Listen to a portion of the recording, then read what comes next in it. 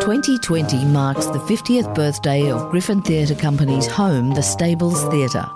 I'm Angela Catterns. Join us as we celebrate the anniversary in this special series of podcasts where we'll hear about the theatre's history and talk to some of the country's most celebrated artists.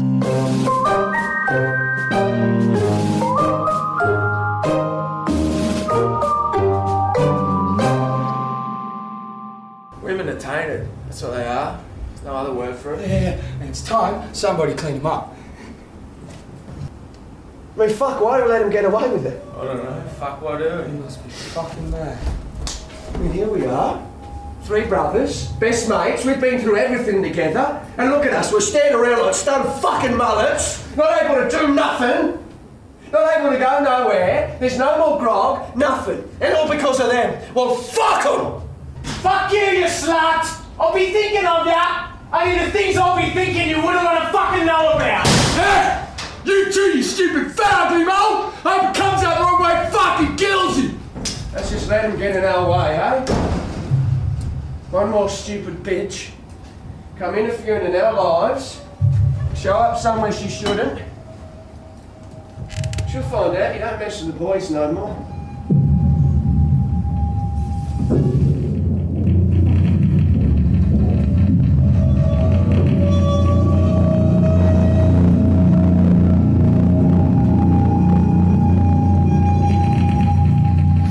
The Boys was first staged at the Stables Theatre in 1991. Written by Gordon Graham, it was revived in 2012 and went on to become a classic of the Australian stage and screen, winning an Augie and 4 AFI awards.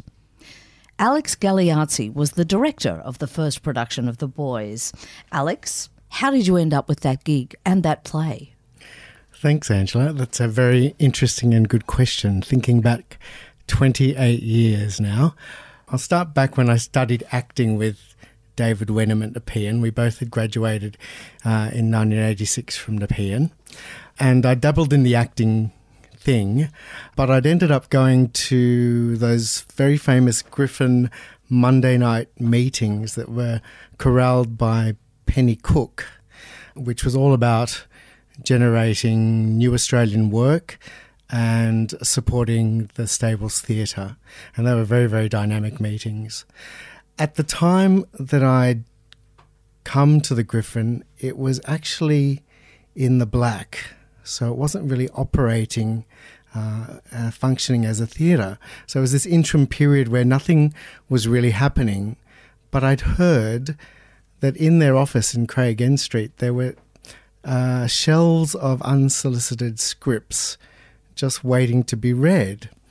And I decided that this was an extremely interesting opportunity and got permission to go to the office and just sit there and read play after play after play. And in answer to your first question, how did I come about this script? It was one that I pulled off the shelf. And what I was instigating is Saturday morning readings, which when I think back in my youthful energy was doing a reading of a play on a Saturday morning with the playwright and a group of actors. And then by 1 o'clock on that same day, we would have a public reading of the script. Mm-hmm. And these were called the Griffin Network play readings. So that's how I found the script. And did the script kind of stand out to you? It was incredibly powerful, yes. The script leapt off the shelf, really. The language was visceral. It was obviously dangerous writing. And I just felt that it needed to be heard. And I had no preconception. I didn't know any history about the play, the playwright. I was totally innocent in approaching it. Mm-hmm. And then I took over Griffin's D Week, which was their week of new readings. And I did a first read of it in 1989 at the Griffin D Week, which was already quite controversial. The ABC got wind of it and they came and filmed a little bit of it. Actor Jeanette Cronin remembers being at the National Playwrights Conference when the play was first read. Was it read in front of an audience, Jeanette? Do you remember? Yeah, the play, I think it was the 1988 Playwrights Conference, I do believe. And it was read in front of an audience. It was read in the Parade Theatre, and it was a pretty packed house from memory, and it was fairly explosive, yeah. Is that right? Yeah. Do you remember the audience reaction? Yeah, it was huge. It was very much appreciated, but it was also, you could feel the split in the audience, and I remember one person got up and actually did his nut and started, furiously saying that these people don't talk like this and how dare you do that, and it was kind of the beginnings of that appropriation idea, I think. And he was very angry that these people could articulate the way that they did. But there was a little boy in the audience as well, and I think this boy had, seen a few things he shouldn't in life and had been homeless at one point, and he was there with an advocate or someone, I think. And he was about, from memory, 11 or 12, and he stood up and he said, well, I'm from there and I can articulate my thoughts, and I think what these people are saying is, fair enough. So, wow. Yeah. Robert Connolly was the stage manager and lighting manager for the original production of The Boys. Robert, do you remember Alex asking you to help stage this play? I do. It was a kind of delightful surprise. I can't even recall how Alex came across me, but I would just finish university and I was trying to work out how to make a career in this industry that I loved, and I'd been a big follower of what the Griffin Theatre had been doing and seen many productions there, and their championing of new Australian work was quite extraordinary. And so I got this call from Alex, and he was looking for someone to be a stage manager and come on a journey with him, and we got on incredibly well, and he gave me the play to read, which was extraordinary, really. And I'd studied Australian theatre at uni, and I'd read a lot of the kind of more classic Australian texts, and I could see that there was kind of a fork in the road, really, for the way Australian theatre was going to go. And here was this really provocative work, was really going to make a kind of massive leap forward for how we told stories and what we told stories about. So it was amazing, to get that call from Alex. And so, Alex, what was it that attracted you to the script? Can you give us a short description of what the play was about? Sure. When I think about the play, the thematic is mainly family. It's divided into 8 scenes, which is really interesting. It's basically about the older son who comes out of prison. All of the scenes have the mother and the boy's 3 girlfriends in them, but then 4 scenes just have the women. So it's really about these relationships of these 3 brothers with their mother, and these boys' relationship with their girlfriends and each other. Mm-hmm. And obviously it's what we would say is, dare I say it, a Westie, when you're talking about Sydney, a Westie kind of demographic. It's hard language, but also there's a real through line of humour in it. So it is actually a play about the women, the mother and the girlfriends, dealing with what their sons and boyfriends have done, which is a horrific act. Mm-hmm. And the wonderful thing about the end is that the youngest girlfriend has a child, and what we hope, or what we give the audience, is that this girl is going to make a difference with her son, that she's going to take this boy and not repeat the male violence with bringing up this boy, new child. So why did you want Robert Connolly on board for this? Do you remember meeting him? All I can remember about Robert is he rode a really cool Vespa. Do you remember that, Robert? Oh, yeah, I remember coming off that bike on Allison Road and deciding never to ride it again. So, near-death experience driven by that bike. Right. But yeah, no, I used that to get around and get to the Stables Theatre every night. And I remember Robert just had this very, very gentle quality, which I think was very important with this very hard, violent language script. So someone was gentle, who was easy to work with, and also we were on a very strict kind of budget situation. So Robert was this all-rounder personality that, when you said, he's a stage managing, he did the lighting design. He also, I'm sure he oversaw the budget, and I think all those skills were just so imperative to making this piece work. Mm. Where did the money come from for the first production of The Boys? Do you remember? These were called Griffin Co-ops. And we were given a certain amount of money to put the show on. And once we covered the money that it cost to put the show on for Griffin, we split the rest of the door takings. But Robert, you can correct me if I'm wrong in that. Yeah, that's correct. I mean, there was, I think, 4 productions a year that the Griffin had got enough money together to pay for the actual production of. But there wasn't a wage structure at that point. So it literally was a case. I remember it was the actors, I think, you, Alex, me, and maybe the production designer, I can't remember, used to just cut the door takings every week. And thankfully it was a massive success, and we were able to make a modest but a reasonable wage. But it was a cooperative production that the theatre company, when you think of the great success of the company and how it's going today, and this amazing anniversary of its time, you go back to a period where I think it probably was keeping itself afloat by depending on the goodwill of a lot of people like you, Alex, and the actors and people who were willing to roll the dice and risk whether people turned up every night or not, was whether you got paid or not. Jeanette, so which iterations of the play were you involved in? Well, I was involved in the first reading at the Playwrights Conference, in which I played Michelle, and then I was involved in the film, in which I played Jackie, and then I did the revival, in which I played the mother, Sandra. And so do you remember the audience reaction to the play when it was staged? Oh, yeah. Well, I mean, the revival was only in 2012, I think, and it, again, was in the Griffin, and it had a great set. It was actually in the backyard, and they had these couches and things in the front rows of the theatre. So some people were literally sitting on the stage on the set. Almost. And I remember that Mum had an armchair in the very corner, and I remember people being, centimetres from my face as I was sitting there. So they were deeply involved in all the sex and violence and everything that happened, because it was kind of happening on top of them. And there was one great moment where Brett threw a can of beer on the back fence, and every night he threw this full can of beer, and it just smacking and exploding on this thing. And God bless him, he hit the spot every night. And the stage manager had all these rows of beers every night, which she had to fill with water, with a special way of doing it, like piercing the can, and they were all lined up every night, these cans of VB. Yeah. So it was very, immediate. Yes. And so it was obviously well received the first time around. Yes, it was Alex? it was an incredible reaction. Just another little story about the beer.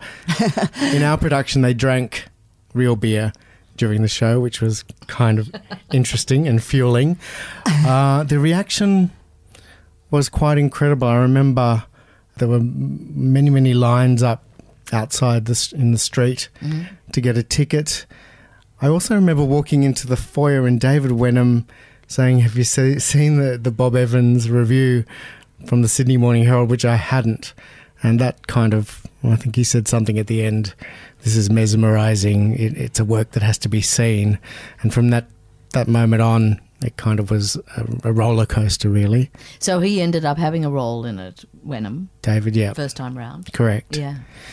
And so, Bob, what was happening elsewhere in Australian theatres at the time that The Boys was staged? Yeah, I think for me, I kind of followed the trajectory of these amazing playwrights that had put Australia on the stage for the first time, and that had laid the foundations for something like that. And, people like David Williamson and Jack Hibbert and John Romeril and these playwrights.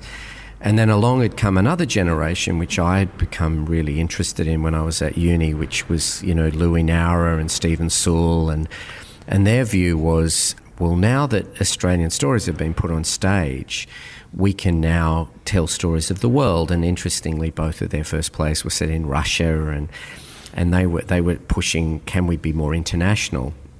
But I'd grown up in the foot of the Blue Mountains near Penrith, and was very aware of Western Sydney and this whole world. And I was yet to see anything on stage that actually depicted an Australia that was familiar to me.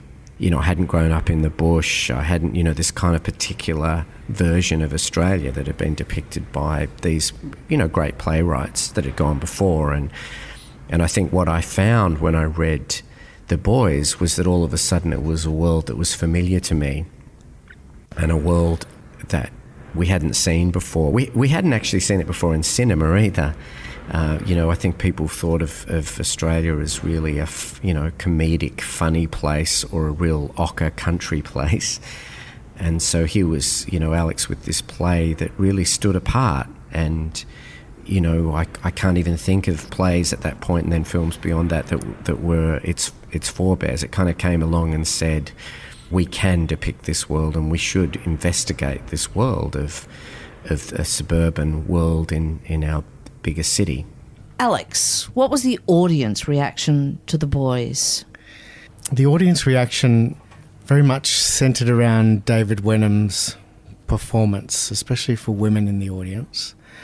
There were many, many performances where I would come down into the foyer and women would gather down there waiting for David to change and come down as the actor, because they were very, very frightened of walking out into the cross, not knowing that David was not that character. And they often just wanted to have a few words with him to connect as a person and calm down before they walked out of that venue. Because he was such a violent character on stage? He has a great talent, David, to, especially with that character. Somehow he's able to turn the light off behind his eyes and have an incredible ability to be dead in the eyes. I've never seen it before. I don't think I've seen it since. And that is a very scary thing when someone loses the volatility and the vibrance in their eyes. And I remember the audition process was also quite confronting, because I was unsure whether to cast him as Brett in the play. Between him and David Field's age, I was unsure. And I remember he did a fantastic audition, and I said, look, his nickname was Daisy. That was his nickname at college. And I was Jim. Anyway, I said, Daisy, I'm really struggling with the age thing here. And he just looked at me with those dead eyes and said, if I don't play Brett, I'm not in the show. And that sealed that. And the other interesting thing about the auditions was Lynette Curran came up to me in the auditions and sat next to me, and she wasn't definitely not going to be in it, 100%. She just came to visit me during the audition process to say how important she felt this production was to go on. It had to go on. And so after about 15 or 20 minutes of gentle discussion, I said, look, Lynette, obviously I think you'd be perfect for the mother. Would you just go centre stage of the stables and we'll do a little read of something? She's got a childlike innocence in this kind of woman's body that just was so perfect for that character. Then we worked it out and she was part of the cast. So a couple of interesting people. Mm-hmm. And Jeanette, there was some fairly notable reaction from journalists who saw the play as well. Yeah, we had the ABC come in as well, and there has to be an angle on everything. And can I just say too, one of the things that I love about the play and the film is it kind of exposes the anatomy of violence. It gives the hatred a logic. That mother character is like this onion, and she's complicit in all of that stuff, and it's so tricky. And a lot of people I spoke to, journalists and things, were very interested in that, because there's this kind of fuzzy area around mum that people just don't know what to make of it. But I was talking to a journalist, and it was one of those sort of stand-up interviews in the theatre, which we only had a certain amount of time to do, and we were talking about, sexual assault and sexual violence and things. And I said something about it, and the journalist pretty much asked me whether I'd been sexually assaulted. I just actually called her on it and gave some sort of ambiguous answer, because I sort of said, I can't believe you're asking me that. But it was kind of a weird thing of like, oh, well, we can sort of ask anything personal, because we're all talking about, it was just weird. It was weird, but it became currency. Mm-hmm. Again, that kind of salaciousness became currency again. And I thought, what kind of currency is that? It is an onion. I don't know if that makes sense, but Yeah. Yeah. Was the You know. stables a place, do you think, where risks were taken, Robert? Look, I think the way Alex directed the play and the way he created this atmosphere for the actors was quite wonderful creatively, but did invite the actors to kind of step off the ledge a little bit. I think all the men involved in the play did talk a lot about what it was as men to be exploring those deep, profound issues of misogyny, and I think the actors found it very hard to kind of unwind and disconnect from the character after, you know, digging deep. You know, this kind of old adage, I guess, as a performer, that you can't judge the character you're playing, that in order to play a character you have to actually try to understand them. So you're asking these men to play these roles and to kind of try and understand the psychology of them. I remember feeling that after the production each night, that these actors were still kind of deeply embedded in these people that they were playing. And that's not to say that they didn't return to who they were. It's just that the echo of that into their own life was very clear during that time. Mm-hmm. And I think that creative risk is why these performers have gone on to have such great careers, because they do take those risks. What impact do you think it had on your career, Robert? Look, I think it gave me a kind of sense of a creative life that I could have. You know, it was my first creative job really out of university, working with Alex and the Griffin. And so, you know, I was in my kind of early 20s, and, you know, it really gave me a sense that you could do things and that you could comment on things, and that art could, you know, explore things that were important and relevant, and the kind of politics of putting on a play like that, the social kind of analysis of it, all of these things rich in what I think in lots of ways theatre does incredibly well today too. You know, its capacity to kind of look at things quite quickly and quite sharply. So I think definitely it was a massive, massive thing for me. You know, probably, you know, coming out of university as a young man, and, you know, kind of the potential to meander around for a while, wondering what I was doing. I think if I think about it, it was a real gift that Alex provided this opportunity for me to actually work on something so significant.